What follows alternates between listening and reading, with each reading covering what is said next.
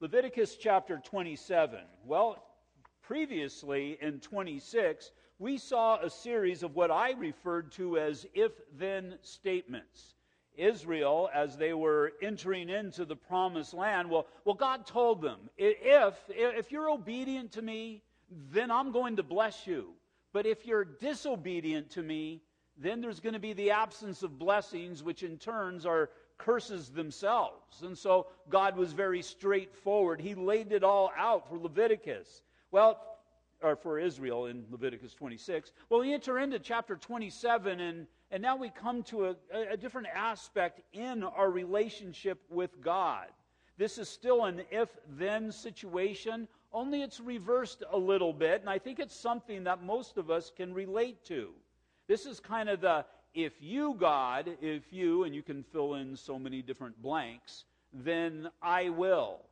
See, if you saw the movie of Louis Sapparini, and I'm not sure that this portion was contained in the movie, if it was in the book, because I read the book before I went to see the movie. But if you remember, Louis made a deal with the Lord. He was in a Japanese prison camp, and again, if you saw the movie, well, if you read the book, it was even worse than the movie, the things that he had to endure, but they were pretty serious. But in the midst of it, this man who wasn't saved made a deal with the Lord. Lord, if you deliver me from this camp, if I get out of here alive, I'll serve you for the rest of my life. This would be what we would call a vow. A vow? A vow is a promise, gift to God with the intent of lending weight to your prayer. Louis didn't start serving God when God upheld his portion of that vow. God did deliver Louis. Louis wasn't serving God. But the thing about it is, God never gives up. He never gives up in our lives. He never gives up, and even the word as we speak it, as we go on record making vows before the Lord, He's going to expect us to keep our portion of the vow. As I've said before, a vow is something that is voluntary. Nowhere in the Bible does it tell us to make vows with God, but once you make a voluntary vow before the Lord, it becomes obligatory. It is something that the Lord, again, is going to hold you to. But as we serve a God who keeps His word, and we rejoice in that. It's why we study God's word. It's why we rejoice in the word of God. God, in turn, expects us to follow that example and keep our vows, keep our word before Him. So, the worst kind of vow would be an unfulfilled vow. And so you need to think about it. How many times have you made a vow before the Lord? Made some sort of promise and didn't keep that promise to God? We so expect and we just think that it's going to happen, that God is going to be faithful. And God is going to be faithful to His word. How much more so, based upon that, should we be faithful to the vows that we make or to our word before a holy God? A long time ago, 1980, speak about it on tomorrow night. It was June 28th. I made vows not only before the Lord, but before many witnesses that I would take this young lady, Tara Ledaney, to be my wedded wife. And I stood before the Lord and I gave vows. And as I gave those vows, I was responsible for the keeping of those vows before the Lord. So many times we've said, Lord, I'll do this, and every day I'll do that. I'll open up my Bible and I'll get into reading your word every day, Lord, or I'll be more faithful in getting to service, whether it be a Sunday morning or a Thursday night or a Sunday night or whenever the church might be open, or I'll get into a small group or whatever, and we'll give all of these or make all of these vows before our holy God. But how serious are they in our own mind? Well, God holds them very seriously. It's not that you're going to lose your salvation for the breaking of a vow, but again, as we go back to 26 in Leviticus, it was about receiving the blessings from the Lord. It was about having God's face shine upon my life. It's about having Him active in my life and that I would not do anything to alienate Him from my life. Now, this was such an important aspect of our Christian lives that Jesus gave us His mind on the matter. In Matthew chapter 5, verses 33 through 37, Jesus says, again, or He's going to the next point, again, you have heard that it was said of those of old, you shall not swear falsely, but shall perform your oaths to the Lord. You shall keep your word before God, is what He's saying. But I say to you, Jesus is saying, but I say to you, do not swear at all, neither by heaven, for it is God's throne, nor by the earth, for it is his footstool, nor by Jerusalem, for it is the city of the great king, nor shall you swear by your head, because you cannot make one hair white or black, but let your yes be yes, and your no be no, for whatever is more than these is from the evil one.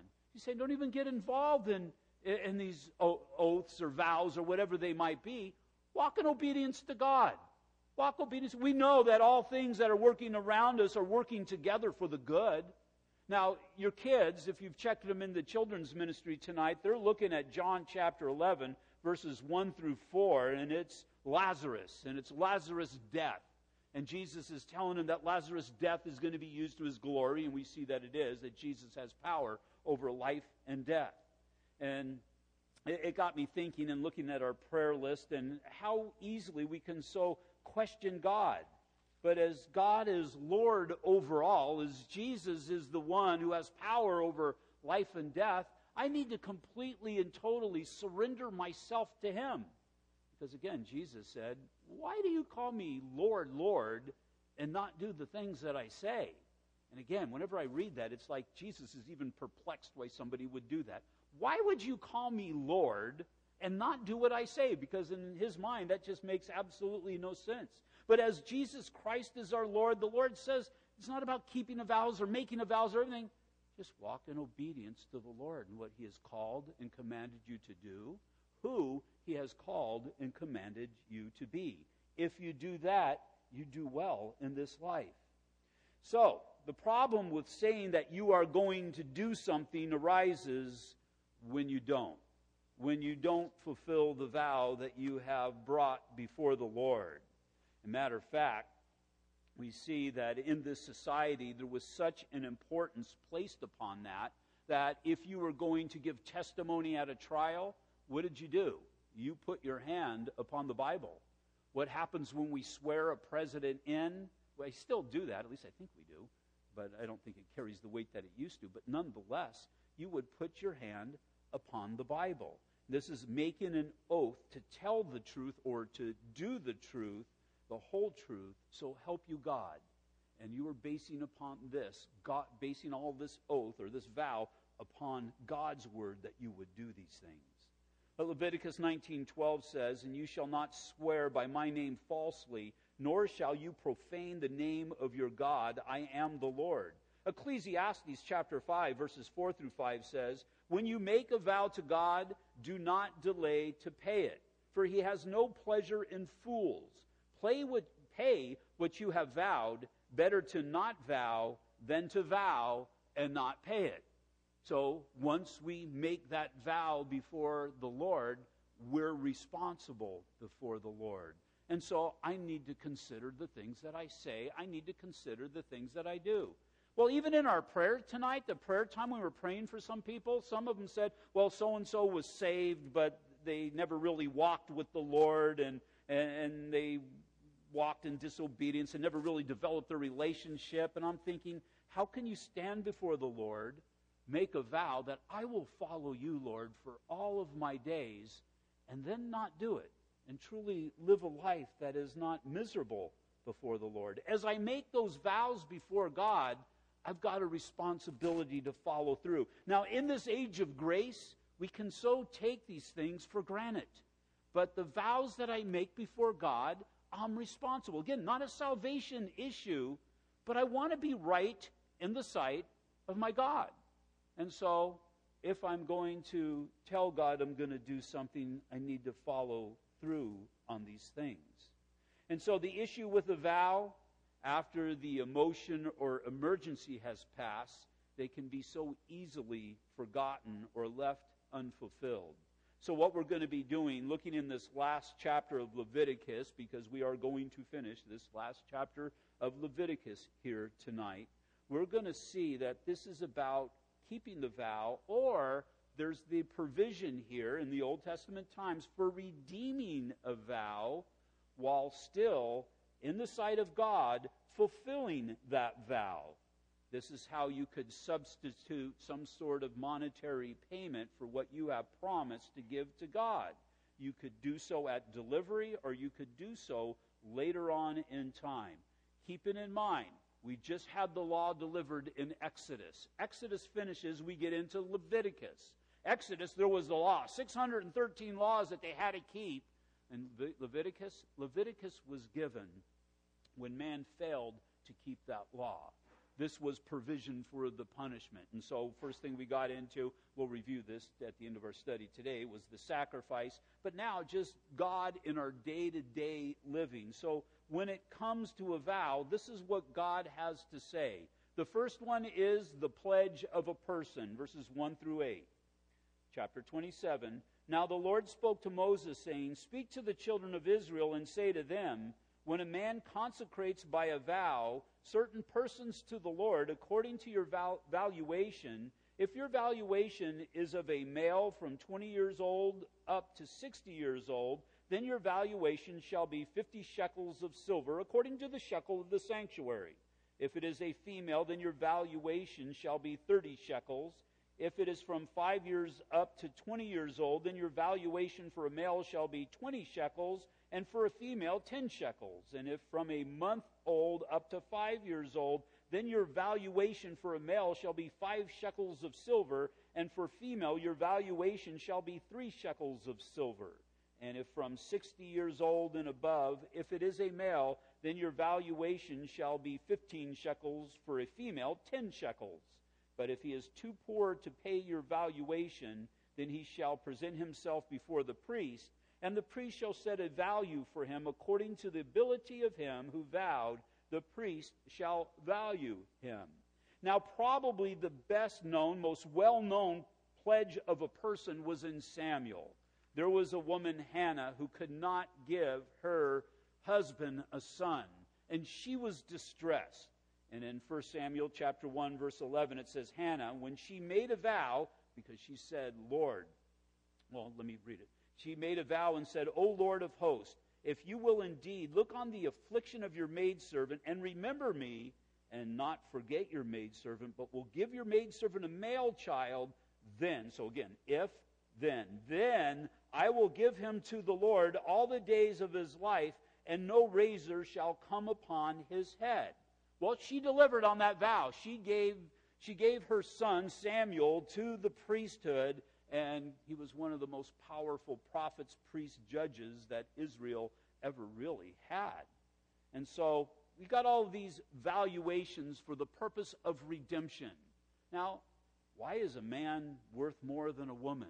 And why the different amounts for different ages? In the sight of God, is this how it is? No, we're all equal and we're all the same in the sight of God.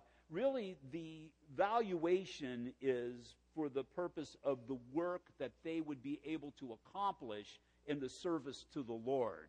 It was more necessary for the hard work to have a male than a female, so a male in this particular case would be worth more money. For the length of time, there was a valuation for the length of time of service that they would have as well. So if you get an old guy like me, I just wouldn't quite be worth as much as a young buck would be worth. And so again, the prices were based upon the amount of manual labor that the person could be expected to perform in the sanctuary. So keep this in mind before you call the church and want to dedicate your child to the church. If you wanted to redeem them, we see that there's a price. A shekel now, you see the different amounts of shekels for redemption. Now, a shekel was the amount of 1 month's pay. And so if you gave a vow to the Lord, such as Hannah did, Lord, if you give me a male child, I'll dedicate him to you. And so you come and you dedicate this child and you give him to the care of the priest and whatnot, and dedicate him to the priesthood. But later on, you miss your child and you want your child back. And you say, you know what, we really miss our little Samuel. We want to get him back. And, well, what is the amount of money that I need to pay? Well, if you vowed a child, well, let's say a teenager. If you vowed your teenager, it would cost you close to 2 years' worth of pay to get him back. Now, really what the point here is that you would consider the vows that you make before God. Where is this? How does this work out for us? Because we don't vow our kids, and why are we even bother reading that? Again, it lends weight to the importance that God places upon the words that we speak to Him, the vows that we speak to Him. Because if you give an if-then, Lord, if you do this, then I'm going to do this, God takes that very serious. Next, we have the promise of a sacrifice, verses 9 through 13.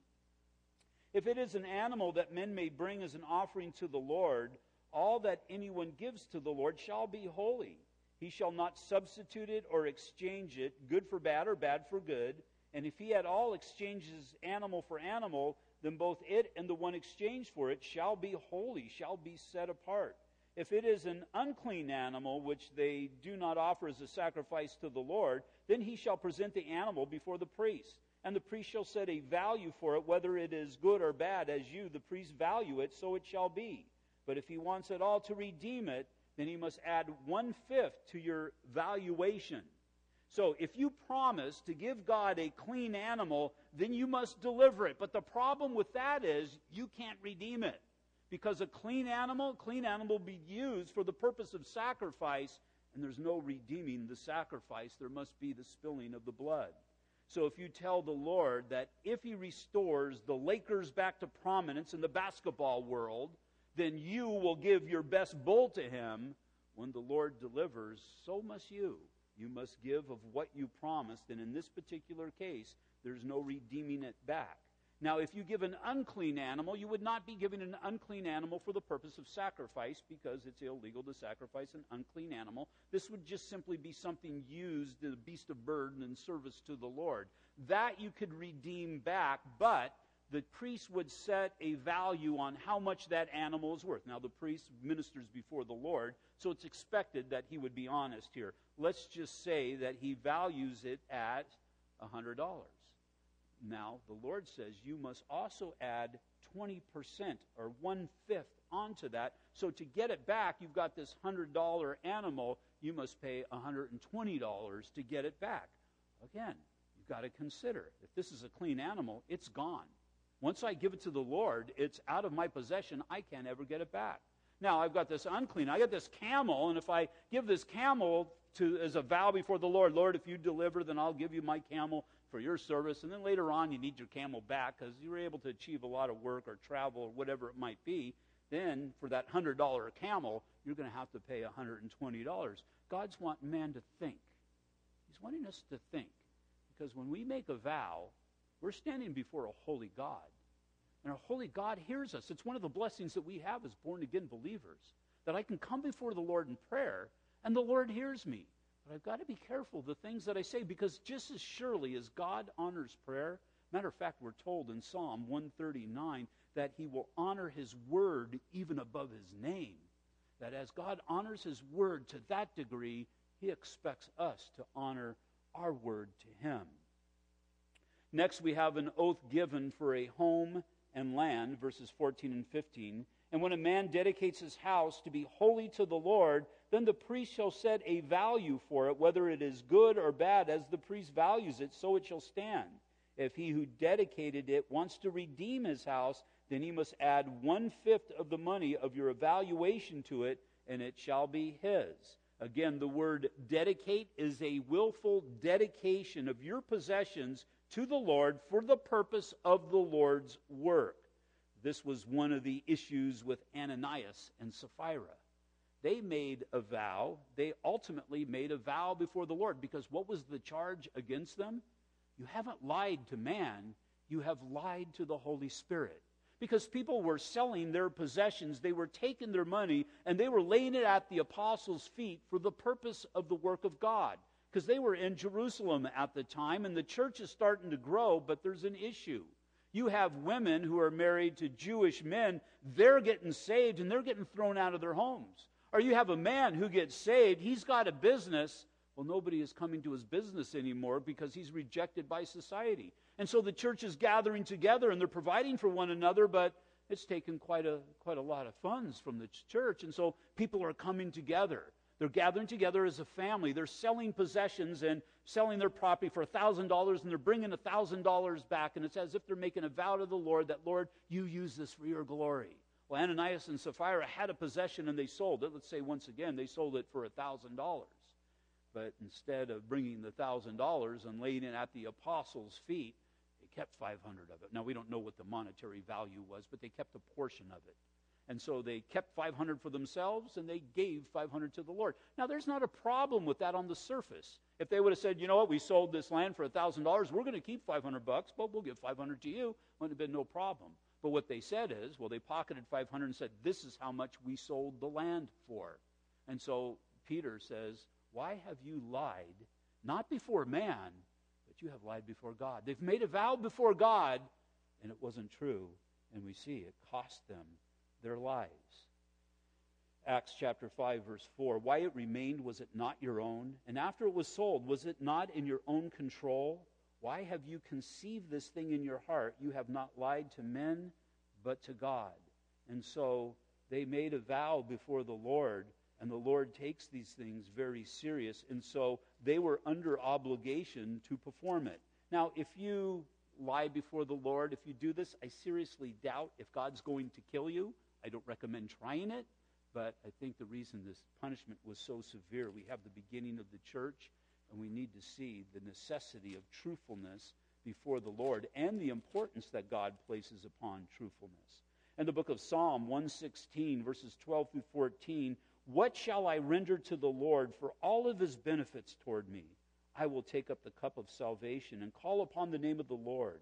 I will pay my vows to the Lord now in the presence of all of his people. Now the psalmist, he wants to honor God here. I'm going to be obedient to God. Anything I vowed to God, I'm going to pay to God. Because again, this is a person who understands, who knows that it's all God's, even in the first place. And then we have a vow of land, verses 16 through 25. If a man dedicates to the Lord part of a field of his possession, then your valuation shall be according to the seed of it. A homer of barley seed shall be valued at 50 shekels of silver. If he dedicates his field from the year of Jubilee, according to your valuation, it shall stand. But if he dedicates his field after the Jubilee, then the priest shall reckon to him the money due according to the years that remain to the year of Jubilee, and it shall be deducted from your valuation. And if he who dedicates the field ever wishes to redeem it, then he must add 1/5 of the money of your valuation to it, and it shall belong to him. But if he does not want to redeem the field, or he has sold the field to another man, it shall not be redeemed anymore. But the field, when it is released in the Jubilee, shall be holy to the Lord as a devoted field. It shall be the possession of the priest. And if a man dedicates to the Lord a field which he has bought, which is not the field of his possession, then the priest shall reckon to him the worth of your valuation up to the year of Jubilee, and he shall give your valuation on that day as a holy offering to the Lord. In the year of Jubilee, the field shall return to him from whom it was bought, to the one who owned the land as a possession. And all your valuation shall be according to the shekel of the sanctuary, 20 gerahs to the shekel. So, the value of this land would be determined by the amount of seed that could be sown upon it, so the amount of yield that it would produce. So, if you could plant more seed, it would be worth more money. If you could plant less seed, it would be worth less, such as there's an outcropping of rocks that took up a portion of it that would devaluate it. The number of harvests remaining unto the year of Jubilee would cause the valuation to either go up or down. And this land would not be returned to the person making the vow in the year of Jubilee, but to the priest. But if you sold it to somebody, he dedicated it in the year of Jubilee, it would revert back to the original owner. And so again, what we see in all of this too is not just God holding us to our word, but also our God being a just God in doing what is right. Doing what is right by the original landowner, because that was the possession of this person. Maybe he got in debt. Maybe a hardship came and he needed to sell it. But since he sold it in the year of Jubilee, it would revert back to him. But that person that he had sold it to would not be able to take the land from him permanently, even if he vowed it to the work of the Lord. And then we have certain exclusions. The first one we have is in verse 26 through 27. It's the exclusion of the firstborn of animals. Verse 26, but the firstborn of the animals, which should be the Lord's firstborn, no man shall dedicate, whether it is an ox or a sheep. It is the Lord. And if it is an unclean animal, then he shall redeem it according to your valuation, and shall add 1/5 to it. Or if it is not redeemed, then it shall be sold according to your valuation.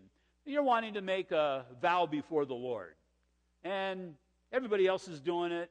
It just seems like a good thing. Maybe you prayed before God, and God answered your prayer. Lord, I'm going to vow to give you the firstborn that I have of the sheep. This particular sheep. This particular sheep produces, you take the lamb, you gave it to him. That's not a vow. That's the firstborn of the sheep. You can't give God what is always God's. And the firstborn always belonged to the Lord. Remember, the firstborn was always pointing towards Jesus Christ. There was always that picture that was there. And we're going to keep purity in that picture. And so saying to God, I'm going to give you the firstborn, well, you're not doing the Lord any favors because that's already his. It's like you telling me, I'm going to give you a truck, Mike. It's parked out there in the parking lot. I'd say, what do you mean? This is my truck. You're not doing me any favors. And so the firstborn is the Lord. And so you had to give it to God anyway. Now, if it's an unclean animal, you still had to give it to God, although there is the provision for being able to redeem it back. Then the devoted things in verses 28 through 29.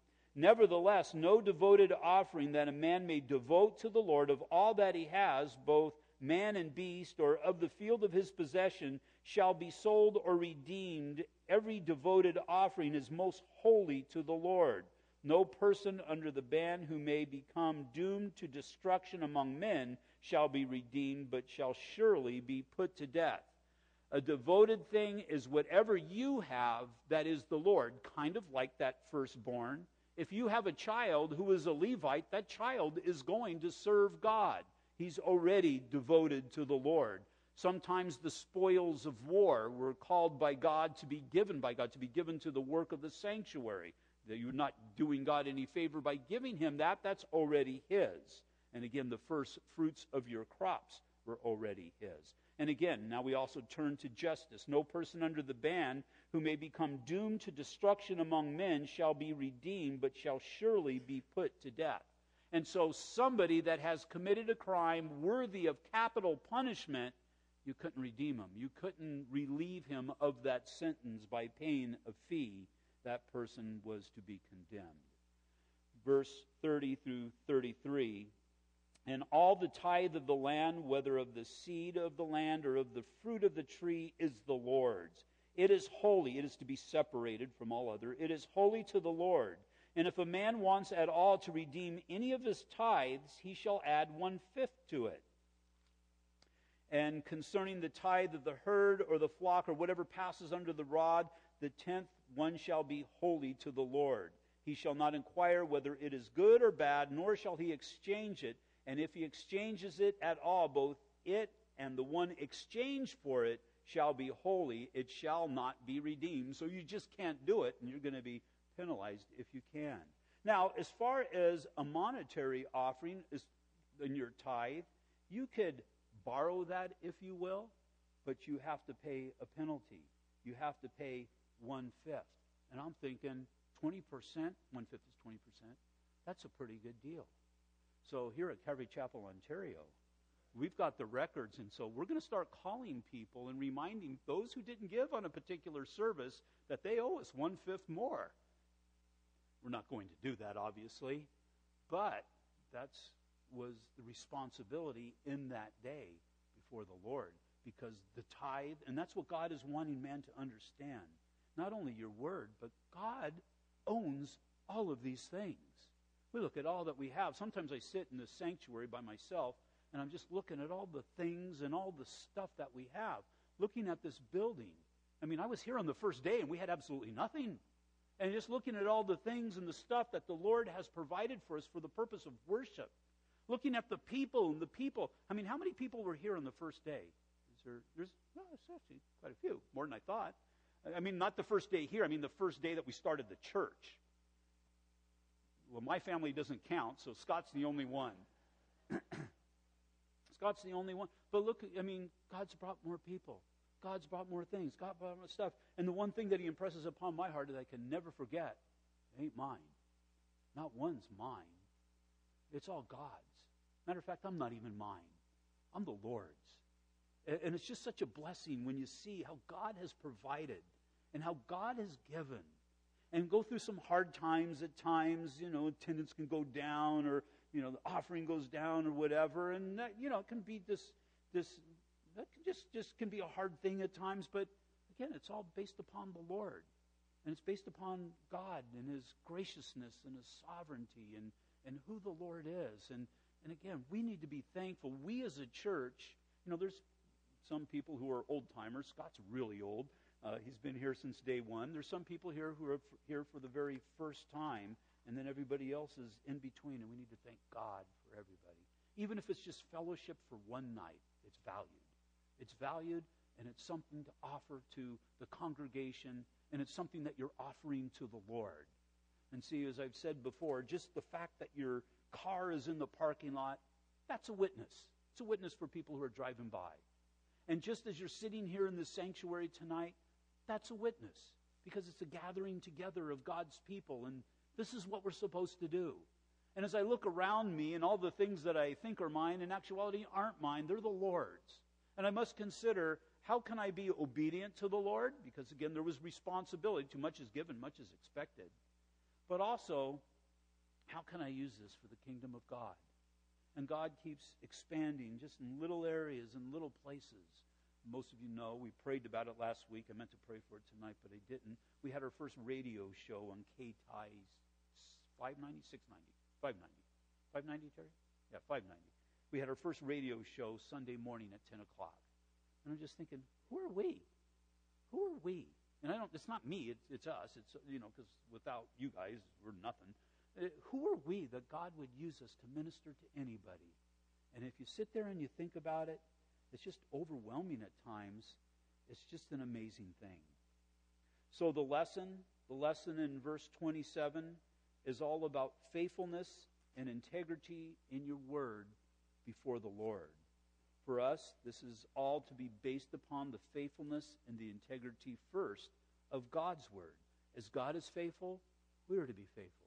As God's word is of integrity, our word is to be of integrity. He made a vow to mankind in Genesis chapter 3, verse 15, "And I will put enmity between you and the woman, and between your seed and her seed. He shall bruise your head, and you shall bruise his heel," speaking of the salvation message. And God, He kept that vow. In 1 Peter chapter 1, verses 18 through 19, "Knowing that you were not redeemed with corruptible things, like silver or gold, from your aimless conduct received by tradition from your fathers, but with the precious blood of Christ, as of a lamb without blemish and without spot." And so, coming to the end of Leviticus, verse 34 of chapter 27, it says, "And these are the commandments which the Lord commanded Moses for the children of Israel on Mount Sinai." And it's in that we see the grace of God. Because what was delivered on Mount Sinai with the thunderings and the lightnings? The commandments. But in the midst of the commandments and the penalty for the breaking of the commandments, there was also the way out. The way that sin could be covered through the sacrifice that pointed to the way that sin was going to be done away with through the sacrifice of the Son of God, who takes away the sins of the world. So, just very quick review. The theme of Leviticus is simply a call to holiness. Chapters 1 through 16 tell us the way to God is by the sacrifice, again, pointing to that perfect sacrifice of the Lord. Chapters 17 through 27 tell us our walk with God is by sanctification, that I would be separated from the world, that I would be separated even from my will, and I would be married to the Lord's will. Key verse, Leviticus chapter 11, verses 44 through 45. "For I am the Lord your God. You shall therefore consecrate yourselves," or separate yourselves, "and you shall be holy, for I am holy. Neither shall you defile yourselves with any creeping thing that creeps on the earth, for I am the Lord who brings you up out of the land of Egypt to be your God. You shall therefore be holy, for I am holy." God repeats it. We need to pay attention to it. We saw the 5 main sacrifices. We saw the burnt offering, and this was a complete destruction of the animal in an effort to renew the relationship between God and man, fulfilled in Jesus Christ as Jesus was completely consumed upon the cross. The sacrifice of the Lamb of God, a one-time atonement for the sins of all mankind. There was the grain offering or the meal offering. It was a celebration of God's provision. If God has provided today, it is the knowledge that God is going to provide tomorrow, fulfilled in the Lord Jesus Christ. In John chapter 6, verse 35, and Jesus said to them, I am the bread of life. He who comes to me shall never hunger, and he who believes in me shall never thirst. We saw the peace offering. The idea here was fellowship that we have with God. Jesus being the perfect peace offering. Because of the Lord Jesus Christ, we are able to have fellowship with the Father. Revelation chapter 3, verse 20, behold, I stand at the door and knock. If anyone hears my voice and opens the door, I will come into him and dine with him, and he with me. There was the sin offering, an offering to be made for the covering of man's sins committed against God or against God's word. There's the trespass offering. That was the fifth sacrifice, an offering to be made for the covering of man's sins committed against people or property. We saw the regulations for the priests in chapters 8 through 10, that they were cleansed and anointed. Chapters 11 through 15, we saw the kosher laws of what was clean and unclean. Then in chapters 17 through 27, we saw cleansing came by the blood. There was a covering for sexual immorality, the conduct of God's people, the consecration of the priests, the convocations of holiness, the covenant of the land, and the commitments of God's people. But most of all, again, you can never forget to see the grace and the mercy of a holy God who desires to have a relationship with his people. He knows who you are. He knows how you are. He gives us the laws, but he knows that we're unable to keep these laws in perfection. And God does demand perfection. But because of that, he understood that we needed a Savior. And so God sent a Savior. He sent himself, the only one who could fulfill all 613 of the commandments in perfection. And it's in that we see the great love with which God has for us, that he has set his love upon us, that we should be called children of the living God. Father, we thank you for a love so great, and a love that was displayed in a way that was so undeniable. And I pray, Father, if we get nothing else out of this study tonight, that we would remember that the God who has done so much for us, we can't pay him back. We had a debt that we couldn't pay, but he paid that debt. And Father, as you have paid that debt for our disobedience, we just thank you. And we just come before you, Lord, just humbled to be in your presence, humbled to have your word, and humbled to possess, Lord, your Spirit. And so, Father, we just once again thank you for your word. Thank you for tonight. I lift up our time of fellowship, that you would bless it. I pray for our couples retreat, Father, again, that you would minister to the couples of this church, that you would bless them, and that, Lord, you would just go before us, that everybody would travel safely and find the facility. Pray for the facility, that it would minister, but I pray even more so for the teachings, that, Lord, they would touch to the heart of our marriages, and as they do, we would see a church strengthened and built up. I pray for those who are staying behind, that you would bless them, and we pray for our time in your word Sunday morning. But Father, just pray that we would be a full-fledged church, just seeking after you, being ministered to by you, and then ministered through you, Lord, to this world that, Father, is so perishing. So, Father, again, we just thank you and praise you for who you are and all you do. In Jesus' name, amen. Will you all stand, please?